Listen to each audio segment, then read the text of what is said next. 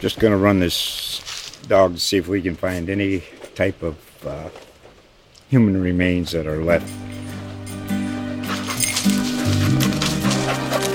Listen to Where Secrets Go to Die, The Disappearance of Derek Hennigan. From the Detroit Free Press, a new podcast set in the woods of Michigan's Upper Peninsula. Available on Apple, Spotify, Freep.com, or wherever you get your podcasts. It's football commercial season. Become a USA Today Ad Meter panelist and watch and rate the big game commercials. You'll be entered to win a trip to the big game in 2022 just for registering. Sign up now and see official rules at admeter.usatoday.com. The Counter, an NFL podcast from USA Today Sports.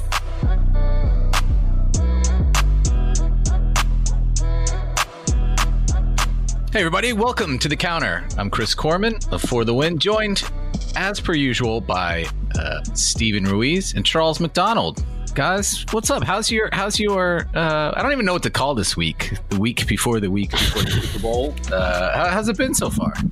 Just trying to get to the end of the week.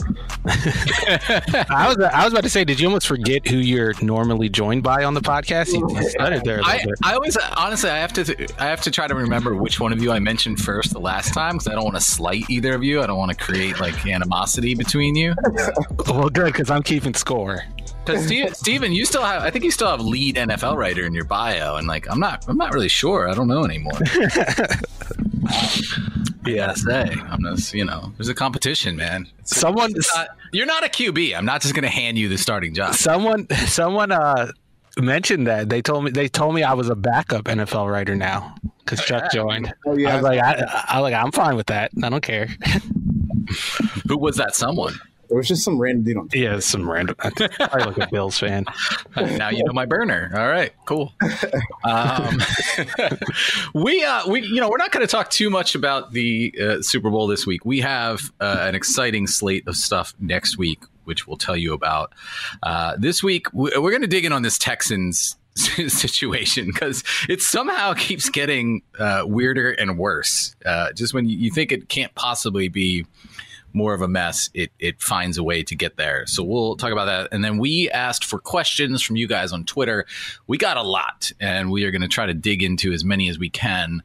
We sort of organized them by topic. We have a bunch about QBs and the QB situation. It's, as we've said on this show, it's shaping up to be the wildest offseason QB carousel that we've ever seen by a lot.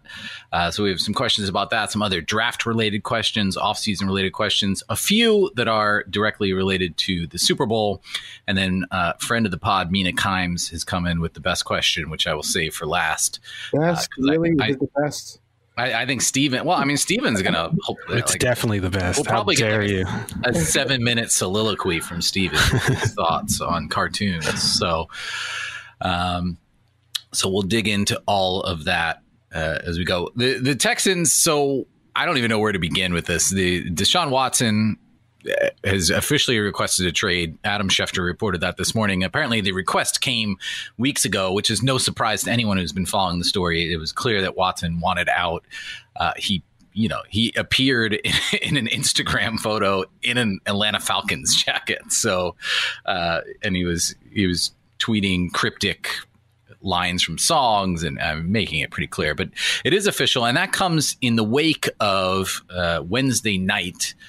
The Texans announced, or it was broken, that they had hired David Culley, who, honestly, he was the passing game coordinator for the Ravens this past season. I live near Baltimore and pay some attention to the news, and like people were repeatedly asking John Harbaugh, like, you're not going to lose anyone, right? And Harbaugh's like, no, we're not going to lose any of our assistants. I wish they were going to get a good job, but we're going to be back and it's going to be fine. And then David Culley, who I would imagine that 75 to 95% of Ravens fans had no idea that David Culley was on staff with the Baltimore Ravens. He'd only been there a year. I had no idea who he was, and I get paid to talk about the league. You know what?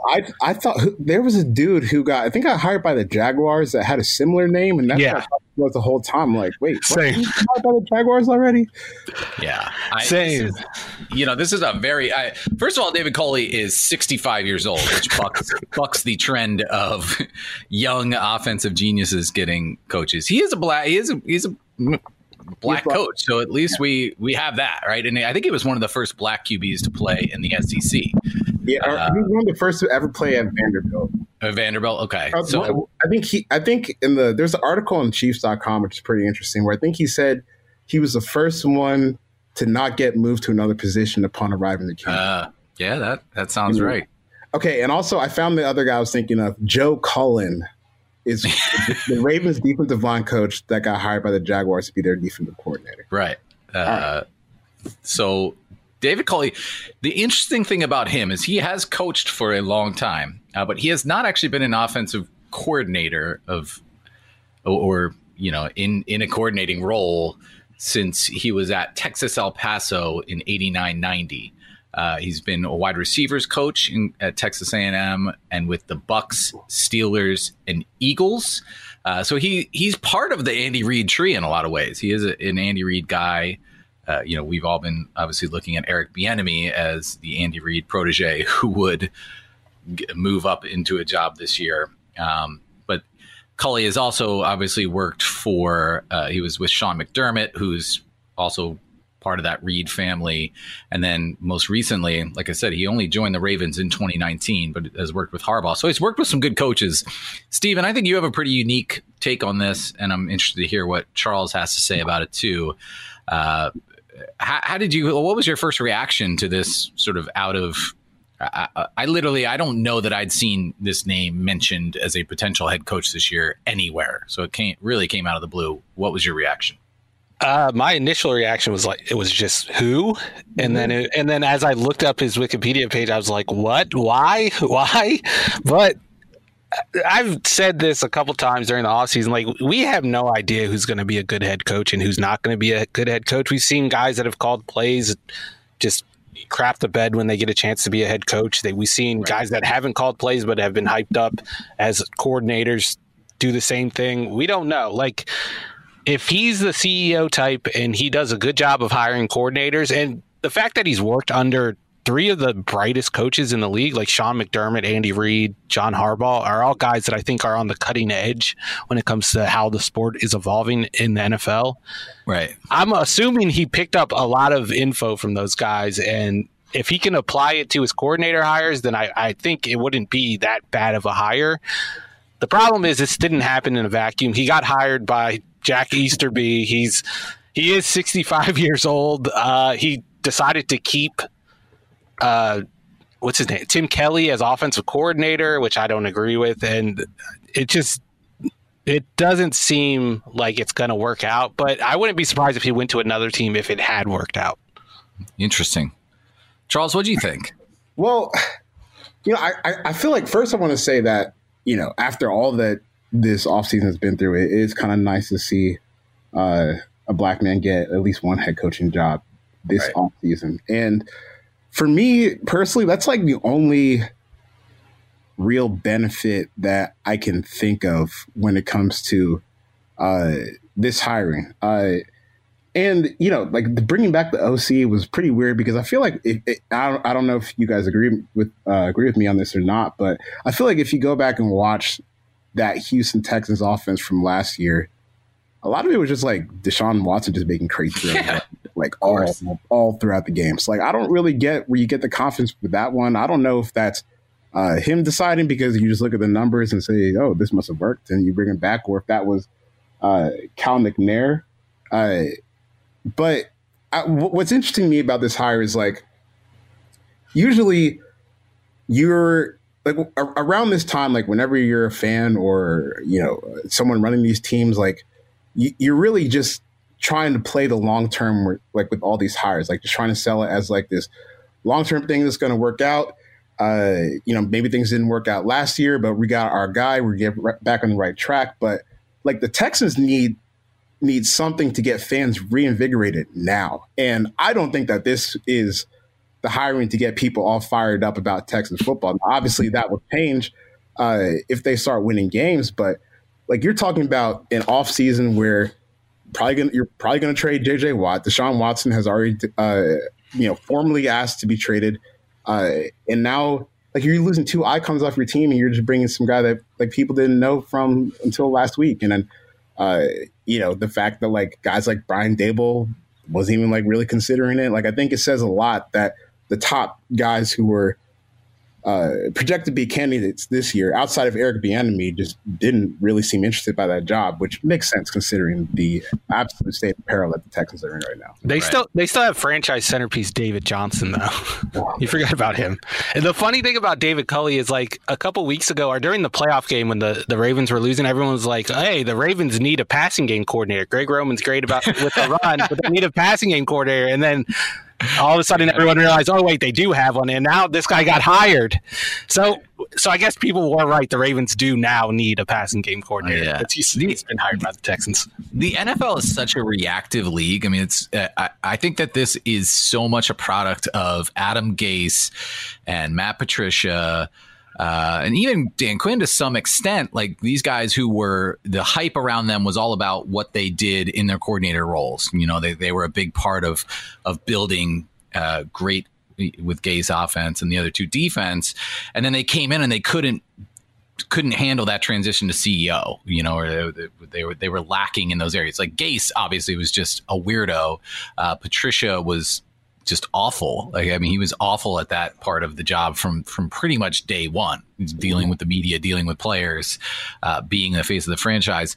So it seems like it's just swung now to like we talked about Dan Campbell last time, but like, I don't know what the thinking is there still with Detroit, but it has to be something along the lines of like, he's a guy who will motivate players and oversee the group. And that's clearly what we have going on here. There's also an element of what we talked about with the Philadelphia hire, which is that Culley basically, he has no leverage. I mean, this is a guy who is just going to be happy to have this job and is much more likely to listen to Jack Easterby and whoever is actually making decisions.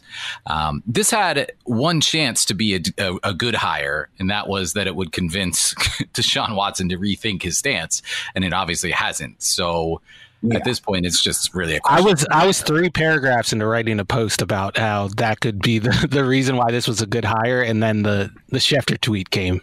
Right. And I just erased it. That's what I thought last night. I was like, maybe David Culley is Deshaun Watson's godfather and we don't know it. Like maybe they go way back and there's some secret here, but that is not the case. I'll say this, like look at the Fellowship of Christian Athletes and Culley is in it and Easterby is in it and Leslie Frazier is in it.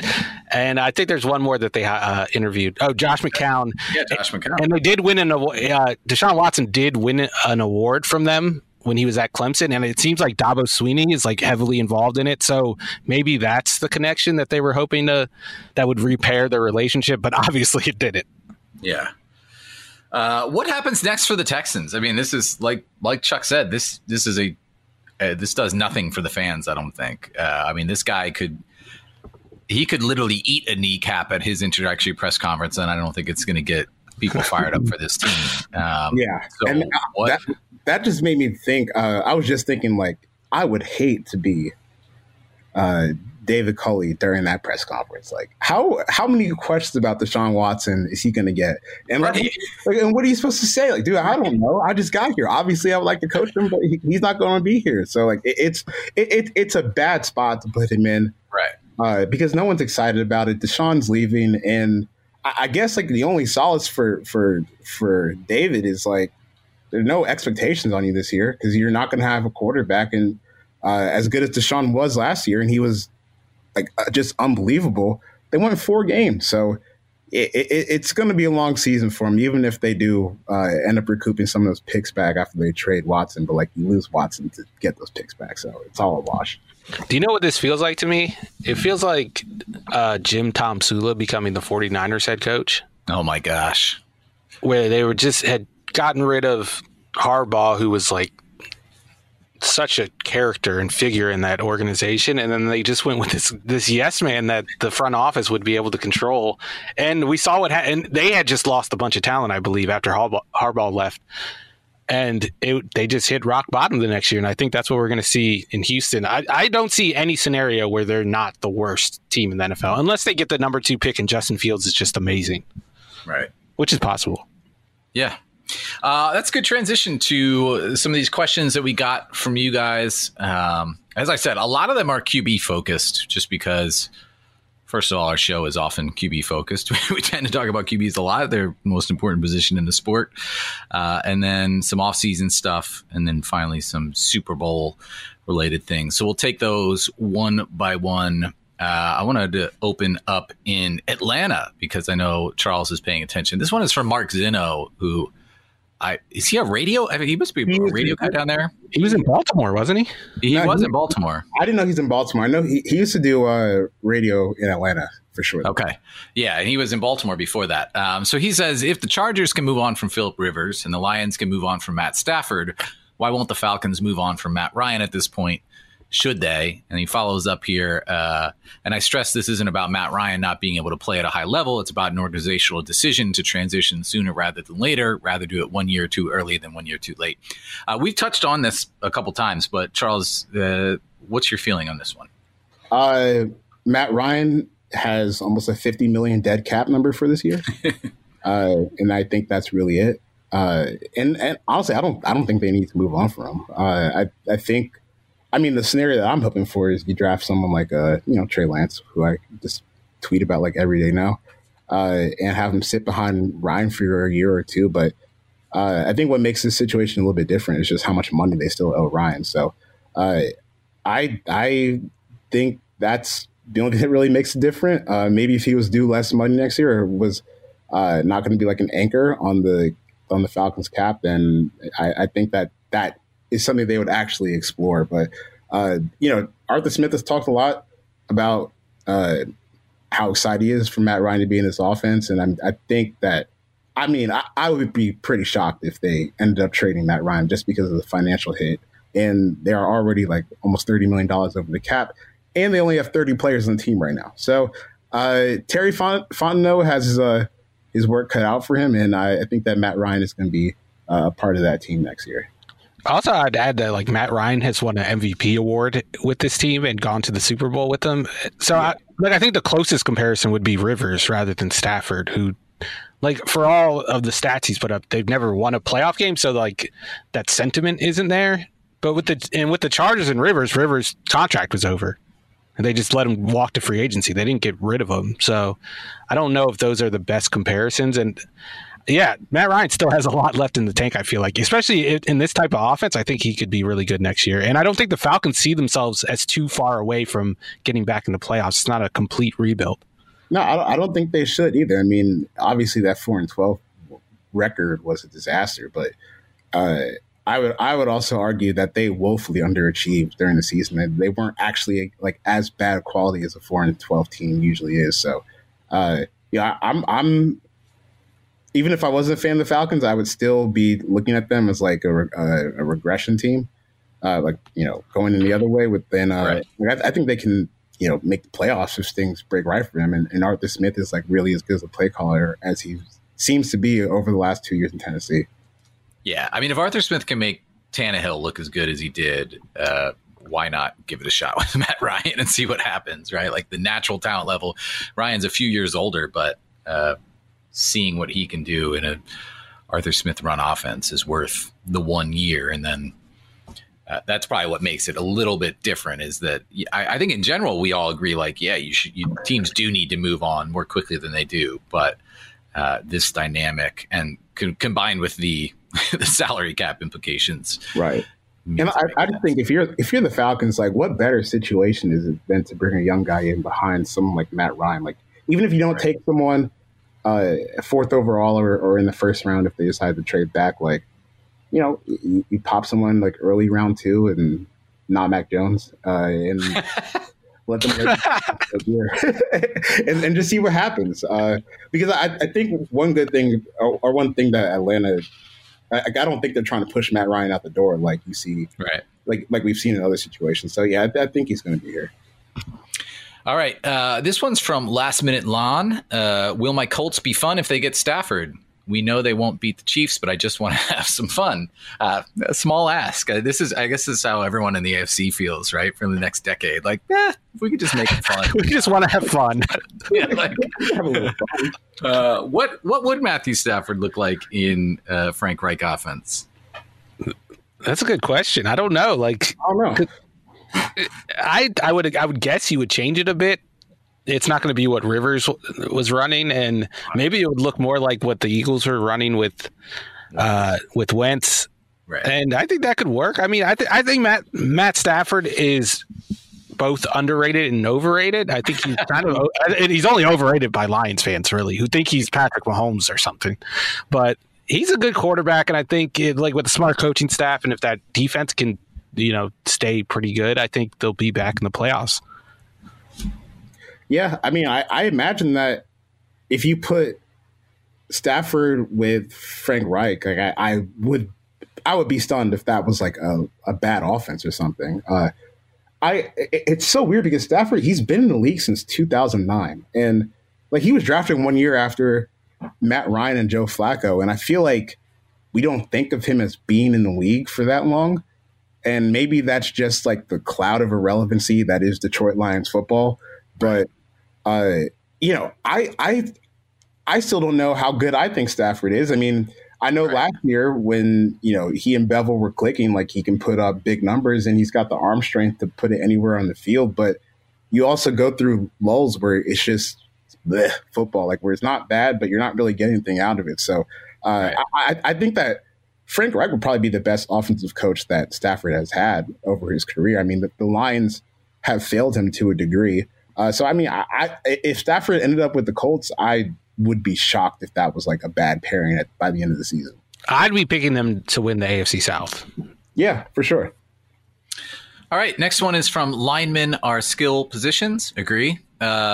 Seriously, though, my question is that with guys like Jared Goff, Carson Wentz, and Jimmy G proving that they are replaceable level QBs, do more front offices start to realize that they shouldn't overpay for average QBs? We've touched on this before, but wondering what you guys think about this at this point.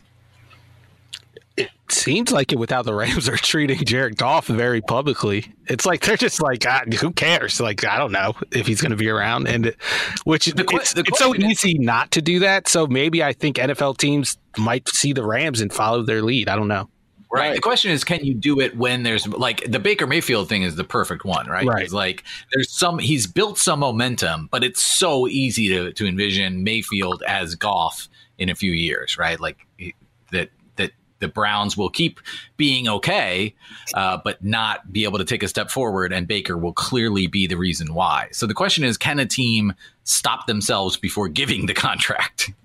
What's interesting about this question is like, there were a handful of people that were bouncing this idea around with the Rams before it was time for them to pay Goff. Like, Steven was one of them, I think. Yeah, Steven was one of them. But especially when you look at the Rams system, I mean,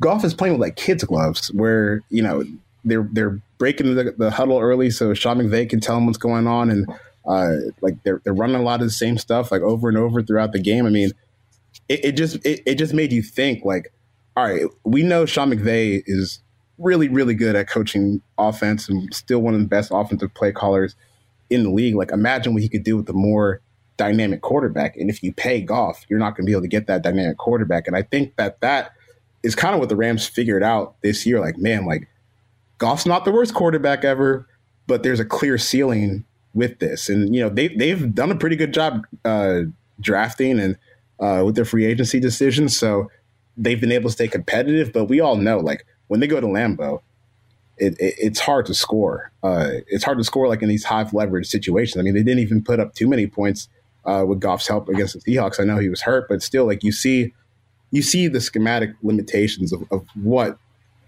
a player like Goff brings for you.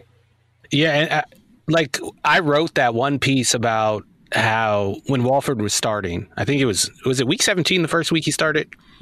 And I said, like, he's not as good as Goff is, but he adds an element that Sean McVay has never had, and I think it would open McVay's eyes. And the fact that it did happen, and Walford, who is not good. Like, he's not good at all. He was like the 12th pick in the AAF quarterback draft. The fact that he's opening up Sean McVay's eyes and like making him wary of continuing to pay Goff is a big indictment on a player like Goff. And I hope the Browns, who have this like forward-thinking front office, the Moneyball front office or whatever you want to call it, like maybe they would be the ones that do this. Like they've done creative stuff in the past, but I don't buy it because I think the Browns fans would just revolt. Like I've seen them push back against trading for Deshaun Watson, which is just crazy to me.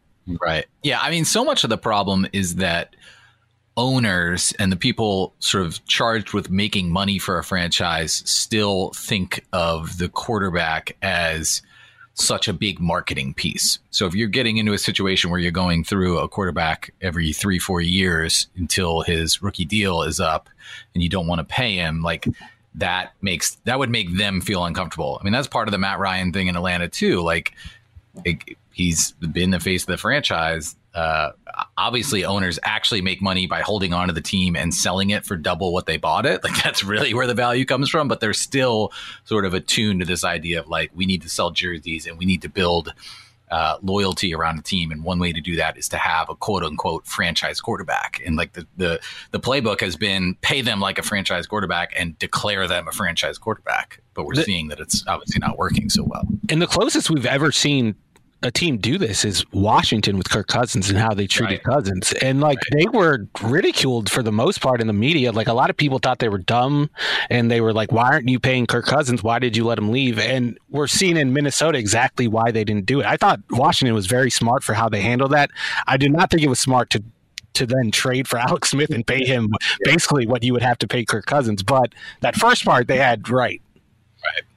All right. Next one is from Josh Rosenberg. He's got a 2-point question. I'm going to hit you with the first one. At what point will the Dolphins have given too much up for Deshaun?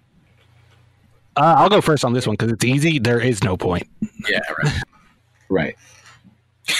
And I think what's interesting about this is like, I don't know if this is actually a new rule or if this has been existing for a long time, but teams can only trade first round picks for the next 3 years. So basically, you know, you're talking about 3 first round picks for Deshaun Watson, which is like, duh. Yeah, of course I'm going to do that. And if you're a team like the Jets or the Dolphins and you have 2 first round picks this year, you might send 4. And I just don't think that there's a price that is really too high. Like I guess what's fun to think about is like, what would be too much of an ask to get Deshaun Watson back? Like if I'm the Dolphins, I don't see any player on my team that I'm not sending back in the trade for Deshaun Watson. If I'm the Jets, you know, maybe I try to protect Mekhi Becton and Quentin Williams, but just because they have so few foundational pieces. But I think it would have to be an enormous, egregious ask for it to be way too much for Deshaun Watson, because we're all kind of cool starting it at 3 first round picks.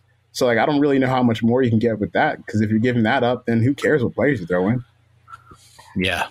You guys did a post today where you ranked the teams in the NFL by how much they should want to trade for Deshaun Watson. And basically the only team – well, there's 2 teams that shouldn't want to trade for him. One's the Texans, who already have him. They should just want to keep him. And then the other team is the Chiefs, who have Patrick Mahomes. And, like, that's our thought about Deshaun Watson, right? Like, if Mahomes is like a absolute, like probably the best player we've ever seen play the quarterback position. He has to do it for longer before we really get into those debates. But like at the level he's playing, and Watson, it's almost impossible to really evaluate how close he is to Mahomes because of the mess around him. I mean, the dude's playing in a swamp.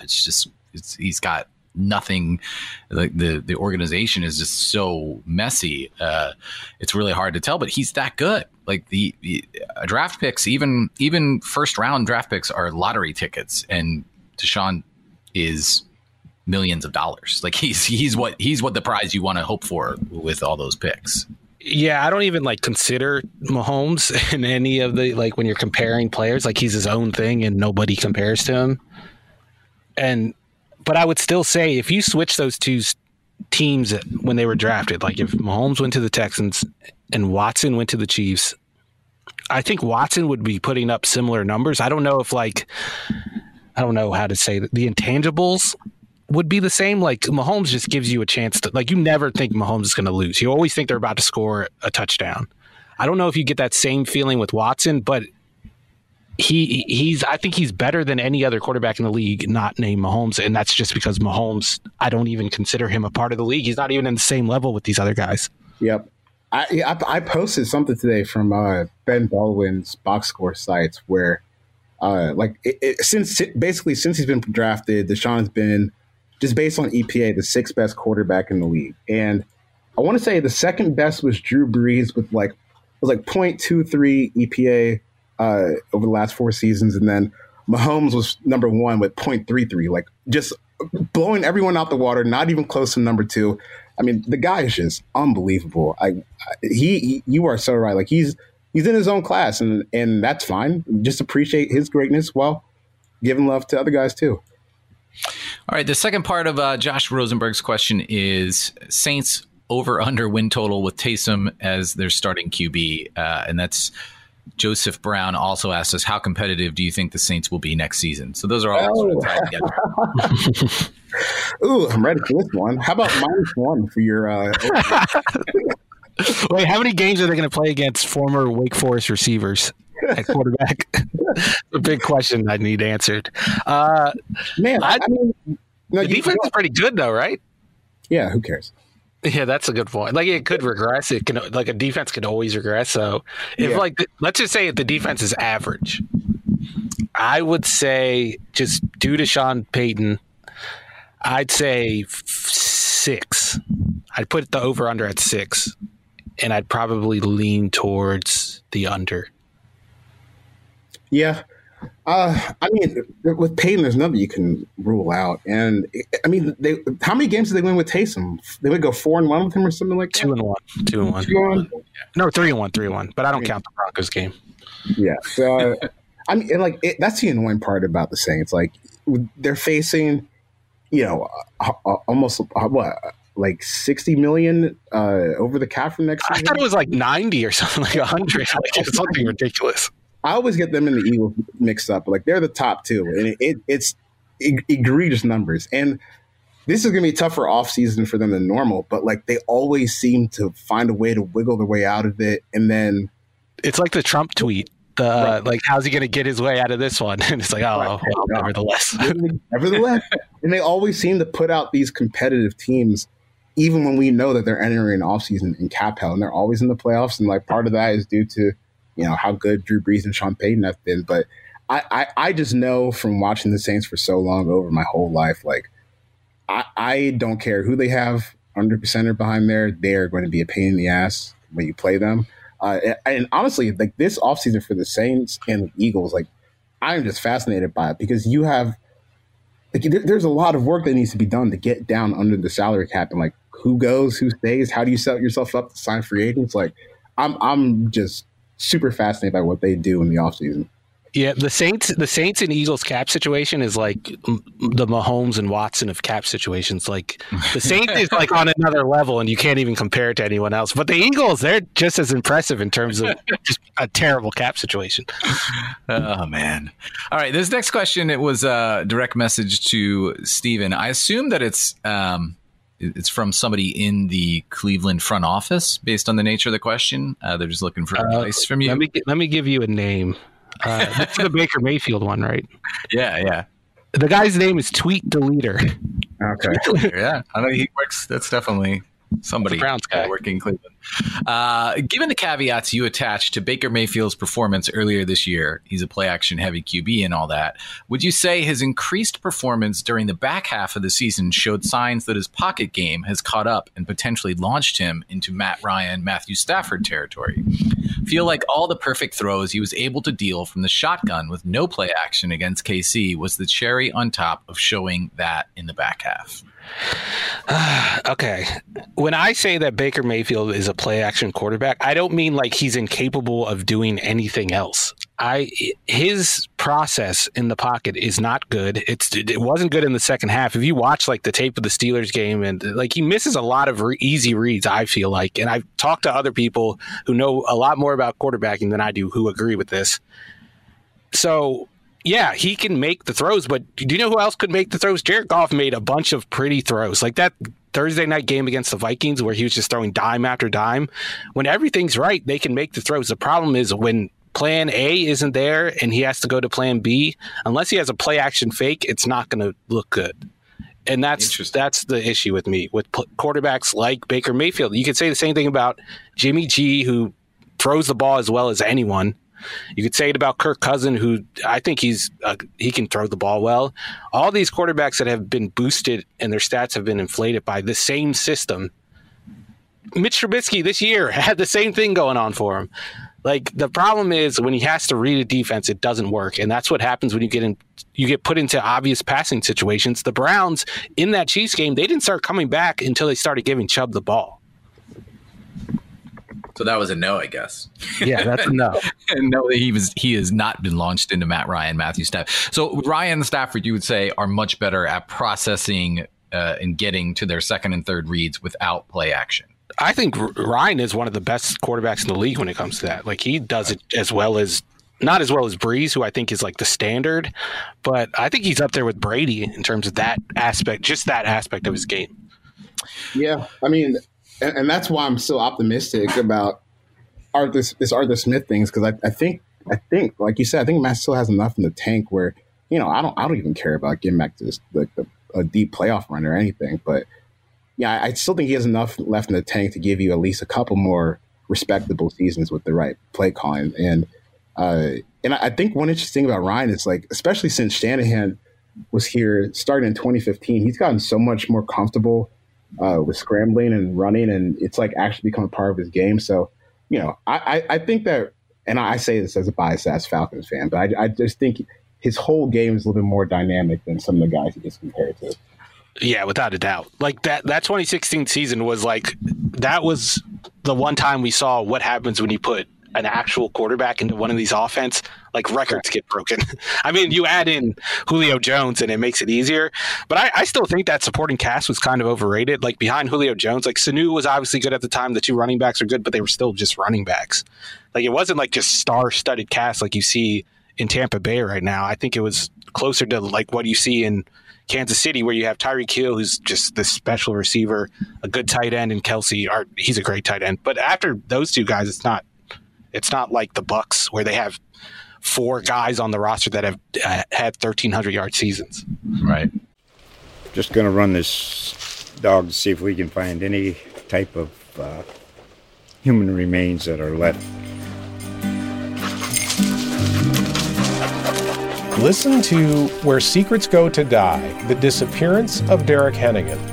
From the Detroit Free Press, a new podcast set in the woods of Michigan's Upper Peninsula.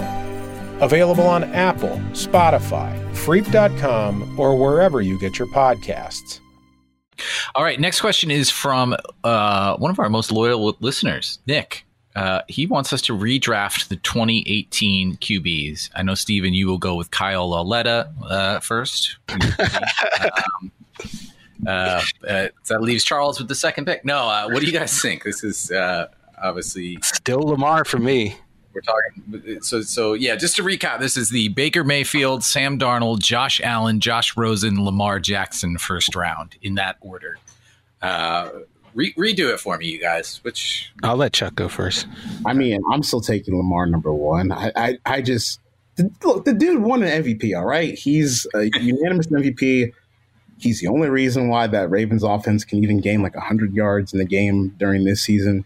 I mean, the guy he's just a spectacular football player, and he's changed that Ravens team from like the second he stepped on the field. And I know that, you know, his rookie year wasn't all that efficient, and it kind of ended in a catastrophe against the Chargers. But man, like that dude just adds so much to your offense, and he did it from day one. Like it was just a completely different look, different feel, and the fact that, you know, he was kind of the Chargers game, they just got out schemed. I mean, that was just flat out the Ravens getting out schemed. Period.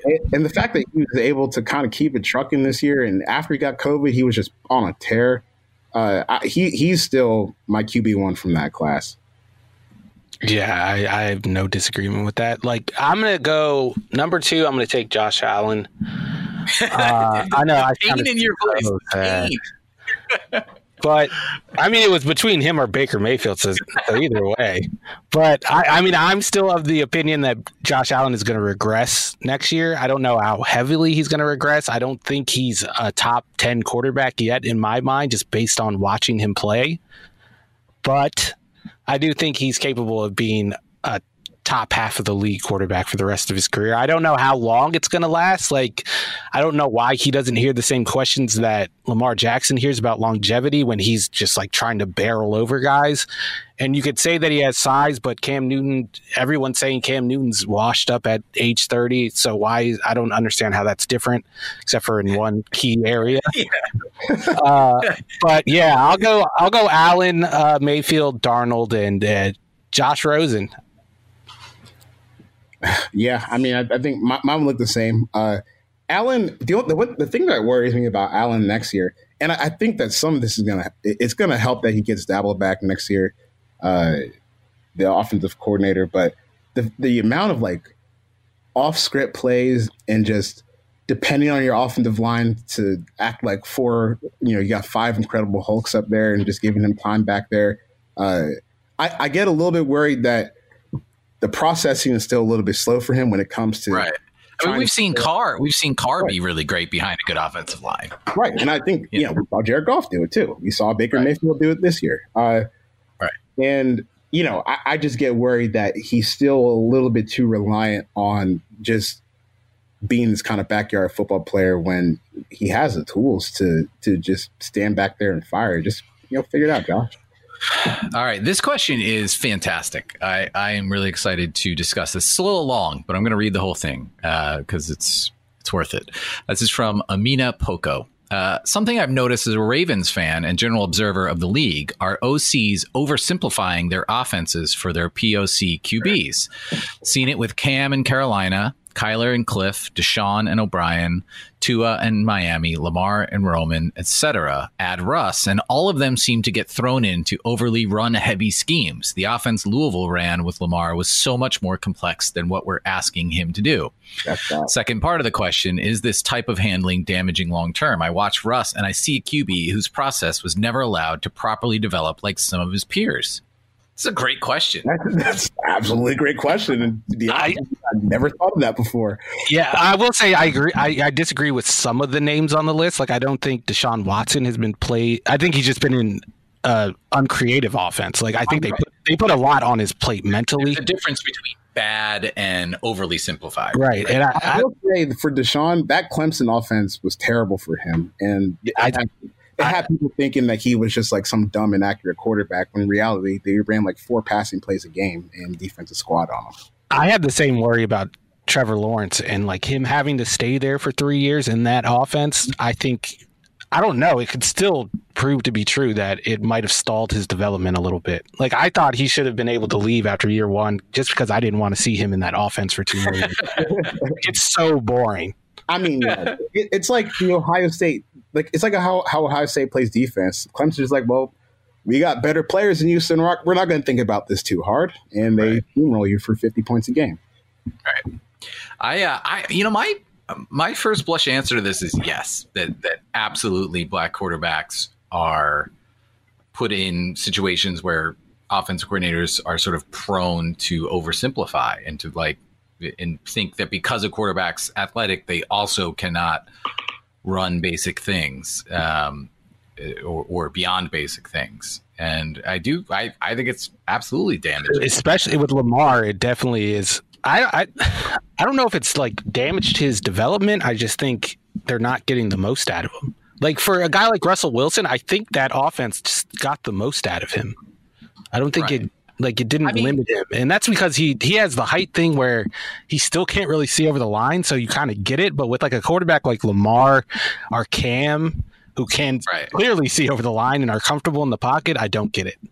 Here's the thing. Justin Herbert had plenty of red flags as a QB, right, coming into his pro career.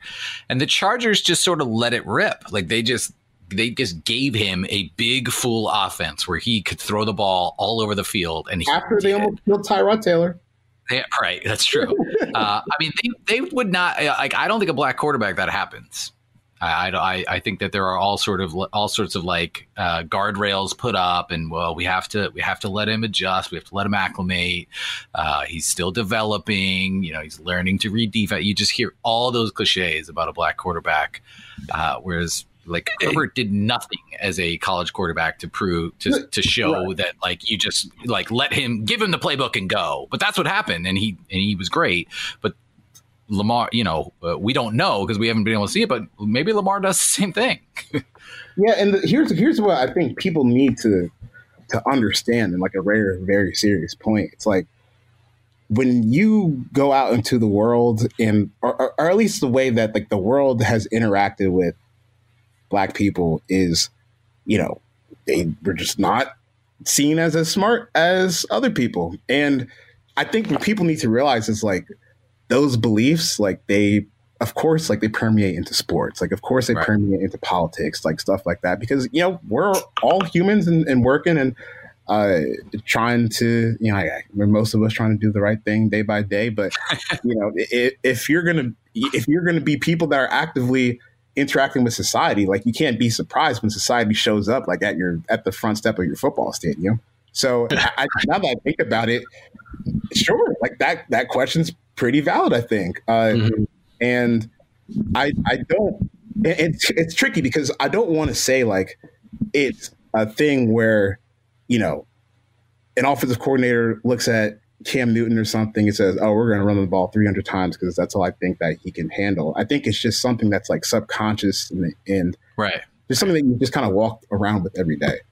There's also something with Cam where it's like he's such a freak and like a running quarterback in the way that we've never seen a quarterback really be a runner, that there's probably some pressure to actually build a run-first offense just because you have Cam Newton. Right. But that doesn't apply to other guys. And like on the other side, you have the white quarterbacks who don't get those labels for some reason, even though if you just watch like Baker Mayfield in the pocket, like he was getting comps to Drew Brees before the draft. If you watch him in the pocket right now, he looks nothing like he's just a mess in the pocket. He's not a guy that's going to go 1, 2, 3 through his progressions and know where to go and read the coverage. He is the guy that everyone thinks like Cam Newton and Lamar Jackson are. Right. So I think it's totally based on race, and I don't know, maybe the coaches see the same thing. And I will say this, I do think like from the outside looking in, a lot of people, including like myself, like I don't know how complex their offense, like teams' offenses are really. Like it's hard to really judge and compare offenses. Like I don't know if the Chiefs' offense is any more complicated than even, I don't know, I'm trying to, like the Chargers' offense right now. I think there's just more window dressing. It's a little more creative, but it's always hard to gauge that, especially like as a fan who's not really like studying tape. Right. All right, let's move into the questions about some off-season things. This one's from Gucci Gang Free Bobby. Asked a couple questions. Is Pete Carroll the problem in Seattle? He's one of them.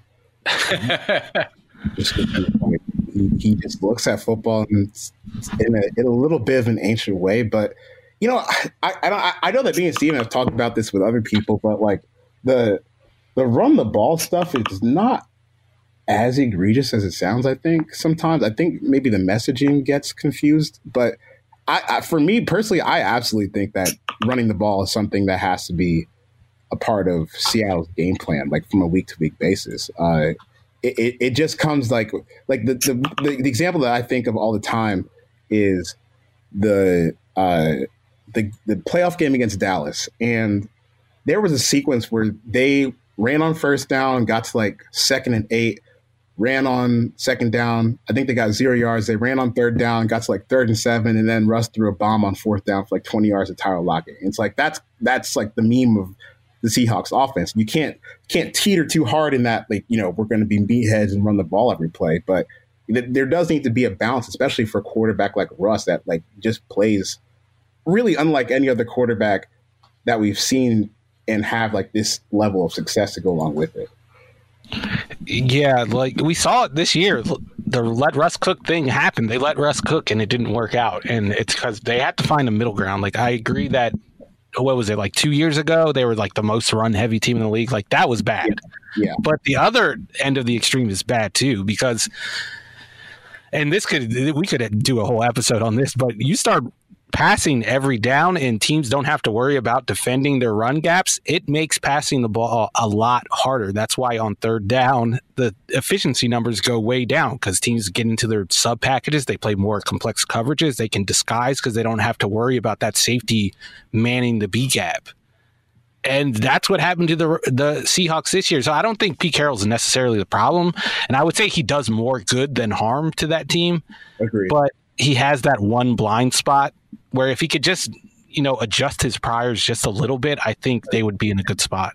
Right. It's not even like he has to do a whole lot of tweaking to his philosophy. Just a little bit, Pete. Just a little bit. And I think they went a little bit too hard the other direction this year. Like, the let Russ cook stuff, and he's, one of the leaders in the league, or maybe the leader in the league, and early passing downs, and like it all crumbled by the end of the year. And I know that some Seahawks players have talked about that defenses were kind of catching up to what they were doing. I mean, I don't know about that because I haven't watched all the tape, but I think that they need to be a team that runs the ball well for them to maximize what they do, or for them to maximize the team they want to be. Right. I mean, I think we should mention is that Carroll, like, they did not retain Brian Schottenheimer, the offensive coordinator, for the last couple of years, and they're hiring a guy from the Rams. So, like, Pete Carroll's job is to find people who are going to have a better sense of how to make this work. So it seems like, from as much information as we have, he's doing as good a job as can be expected. He's hiring from one of the young offensive genius staffs, and we'll see how that actually plays out. All right.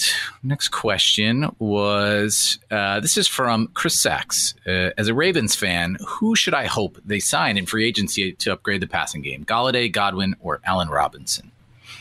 I like A-Rob. Just because they don't have anyone that can give Lamar like a little margin for error. Like, it's all got to be precise pinpoint stuff. And I think that part of that was due just because the construction of their passing game was so bad. But I think they need a guy who can just go up and get it. Yeah, I think like each of those guys gives them that. Like, I'd be happy if they got any of them. I think Allen Robinson is the best contested catch guy of the bunch. Mm-hmm. The only reason I would lean Godwin is just because he's so proficient from the slot, and I think that plays a little more to Lamar's strengths, but I don't think it helps the offense as much as getting a perimeter guy, because you need someone that defenses are going to have to worry about when he's lined up out there, and they're not going to just be able to load the box against Lamar. Like, people use how the Bills and I think the Titans did last year in the playoffs as an indictment of Lamar, like the fact that they're playing so close to the line. That's an indictment of those receivers they have. The teams aren't afraid. If Julio Jones is out there, they're not playing that Nick quarters defense where the two safeties are like 8 yards away from the line of scrimmage. Right. Yeah. I mean, I think you can't go wrong with either Penn State guy, honestly.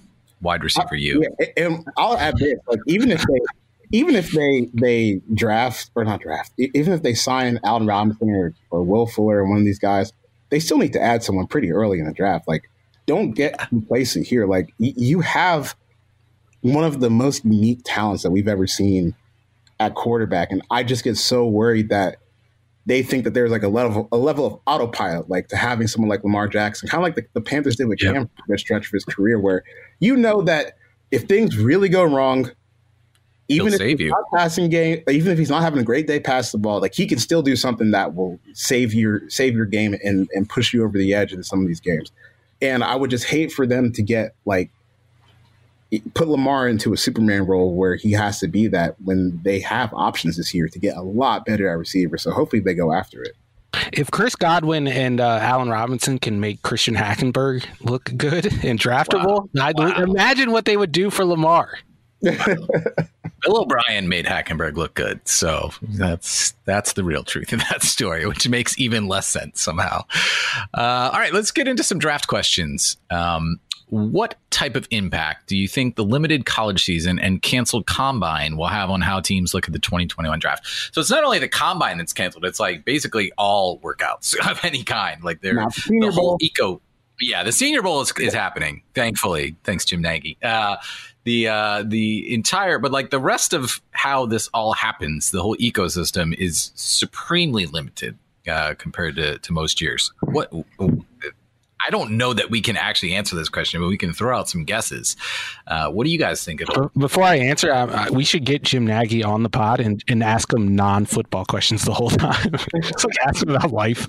But I don't know. Like, it's impossible to say. Who knows? Like, we were speculating all offseason, how would the pandemic affect the season? And, like, does anyone have an answer to that? I don't know. After like 4 months of watching, it was not nearly as messy. You know, like we were all sort of like, well, they're not going to have preseason games, and they're not going to have as much camp, and like the product has basically been a lot the same. Like, you know, it was just pretty much NFL football. I think what we learned is we probably didn't need all, like, a lot of that buildup is artificial, and I feel that's my sense for this is like, if anything, all that stuff led to over analysis, and that.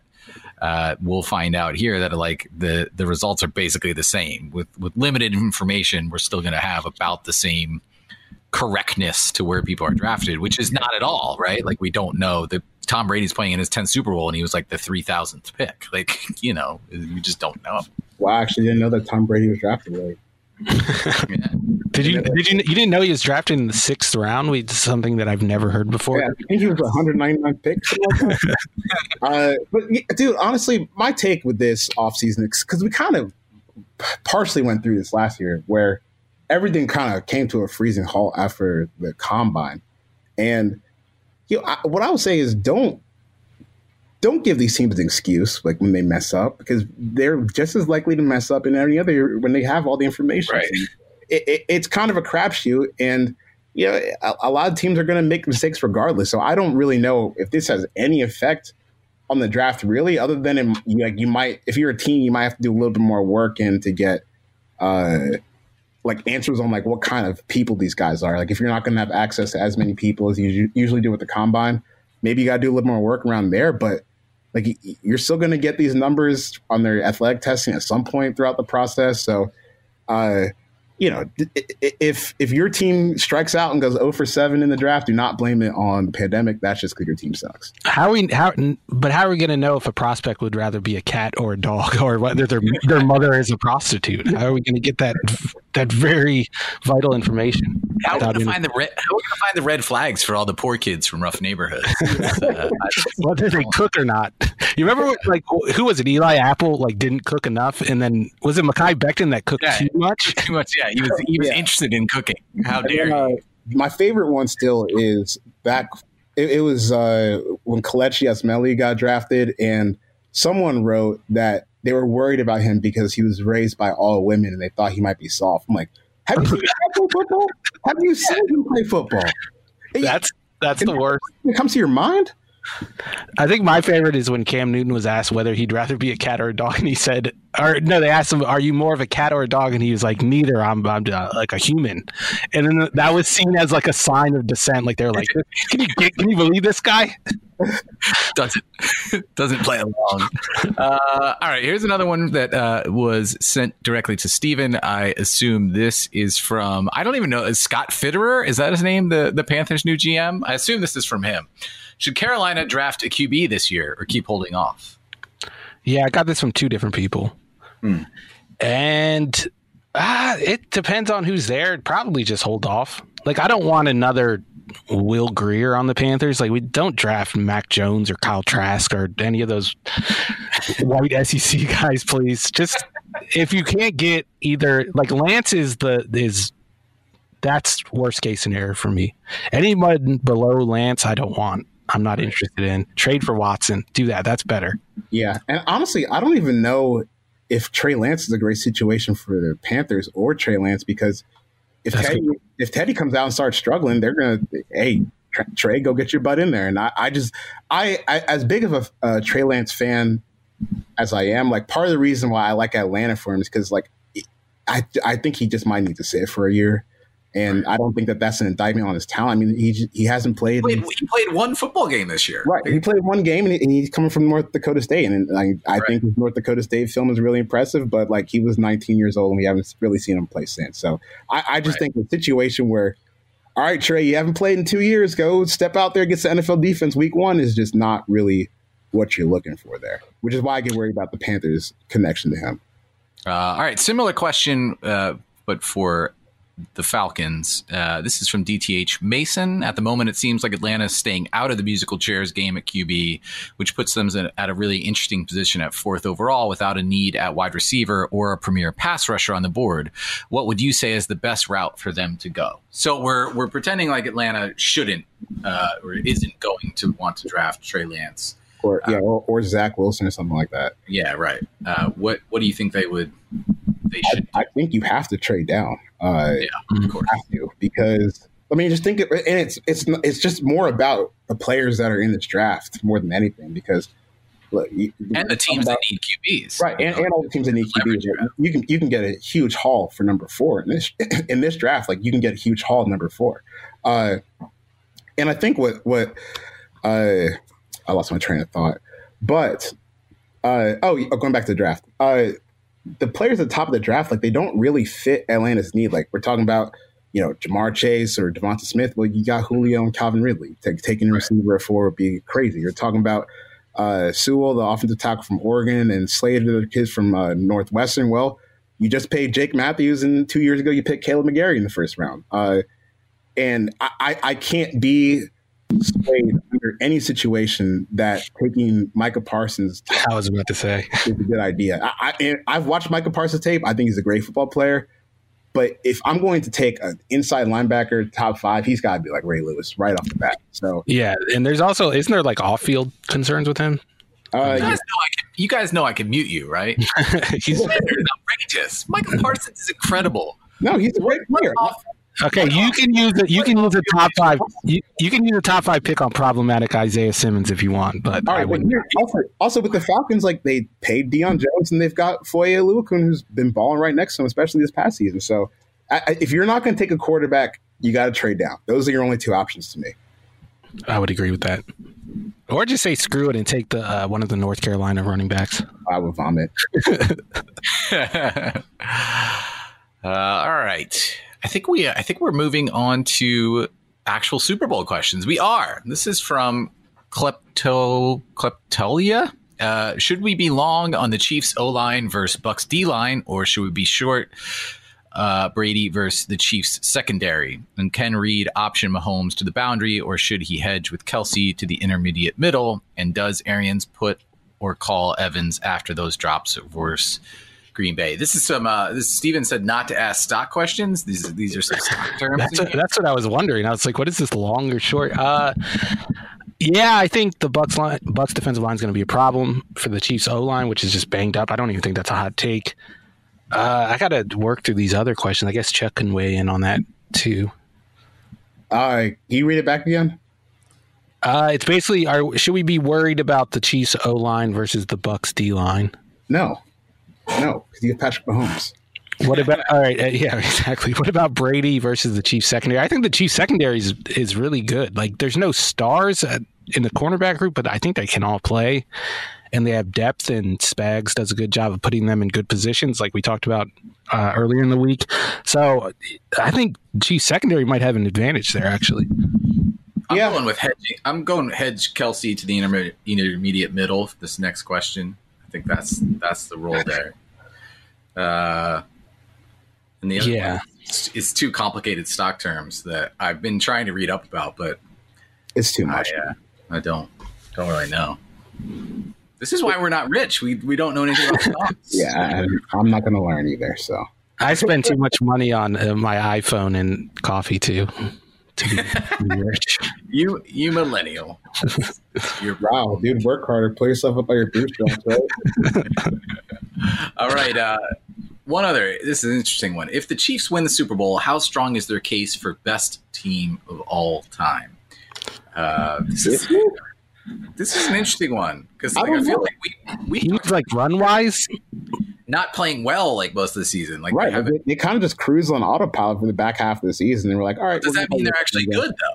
Like that's the question, right? I don't know. I mean, that's the only thing that makes it hard about like to answer for me. Because I mean, like I'm pretty sure like this is this even the most explosive Chiefs offense of the. I don't think so. I think 2018 was better. Yeah, the year he won the MVP, I mean, was insane. And I mean, like, but think about the standard that we're talking about. Like, was this year even one of the best? And Mahomes threw like 40 touchdowns again. It's just right. But I think that this is definitely the greatest, 3-year stretch of offensive football that I've ever seen. Just because it's just ruthless efficiency year after year after year after year after year. So that's the more interesting question to me, right? Is this the best offense? Like, not this year, not the 2020 Chiefs, but like this little 3-year run compared to, like, say, 49ers, the Rams of the early 2000s. And I'd say yes. Like, I have never seen anything like this. And I kind of remember the Greatest Show on Turf Rams. And, like, that's the closest thing I can think to this. And they did not have Patrick Mahomes. As good as Kurt Warner was, and he's a Hall of Famer, I think he would admit that he is not Patrick Mahomes. And that gives you just another element that no other team, I don't think, has ever had a quarterback like this. Right. I mean, he's one of one. All right. And the question I saved for last from Mina. If the Super Bowl was decided based on Fox Sports illustrations, who would win and why? We don't even know what this question means, but I have no idea what it means. This is an easy question for me. If we're talking the two teams that are in the playoffs, one, the Chiefs didn't really get a lot of Fox games, so they don't have a lot of cartoons out there. So it's an easy Bucks for me because, first of all, Tom Brady looks like a 14-year-old boy who did all the HGH in the world. Like, he has like the biggest guns, he has like a huge chest, and his face is just like his face is almost like as if he had all sorts of plastic surgery to make it perfect. And then Chris Godwin's cartoon is one of my favorites. Like, he looks like a Dragon Ball Z character. And then you add in Leonard Fournette, who just got an updated cartoon this past weekend, by the way. He got a new cartoon. His first one had the helmet on, but he got upgraded to one without a helmet on it, and it looks pretty good. And Mike Evans is fine. And I'm trying to think of Ronald Jones has a good cartoon too. So yeah, the Bucks are. I think the Bucks might be the most loaded cartoon team in the NFL. I liked the. How does it make you feel that you know that just off the top of your head? Pretty par for the course. Yeah, this is actually like a boost to my confidence. Yeah. Steven once watched 6 hours of Mighty Ducks films and did like a very detailed breakdown. So this is just who Steven is. Yeah, this is. I'll also throw in that Fox did a Bruce Arians cartoon. So unless we get an Andy Reid one, which I'm really looking forward to next Sunday, then it's got to be the Bucks. Easy Bucks. Yeah. All right. I want to steal the take. I forget who had it, but that the Ben Roethlisberger cartoon will just enter the stadium and destroy everyone because the Ben Roethlisberger cartoon is so jacked. He would enter the stadium against its will. Got some work to do, Adam. And there we go. All right, that's all the time we have. I'm going to try to get this over with and not get fired. Let's move it on. we have a good schedule for next week. We have a couple things that we're pretty excited about. Should I call it the nerds versus film grinders? Is that how we're framing this? If you want, any framing like that, let's do it.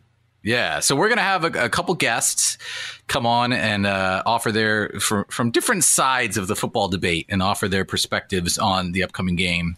And then Steven and Charles will be digging in on a bunch of different things, how each team is going to try to win the game. We're going to look at the most significant stats for each team and how they inform what we're going to be thinking about.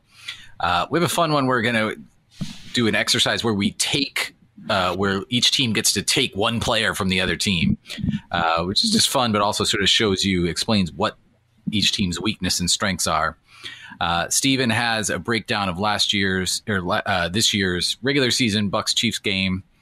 We'll get into some prop bets. We're going to do our strategy guide, which we've done in previous years. So it'll be a really fun week of content. Hopefully you'll stick with us. Find us on Twitter. Charles is at Forverts. Steven's at the Steven Ruiz. I'm at Chris Corman. Anything we left out, guys? Anything we want to touch on before we go? I'm just looking forward to having fun at the Super Bowl. The Colts fan. We're just trying to have fun. That's That's all it's about. All right, thanks for joining us, everybody. Take care, and talk to you next week. The Counter, an NFL podcast from USA Today Sports.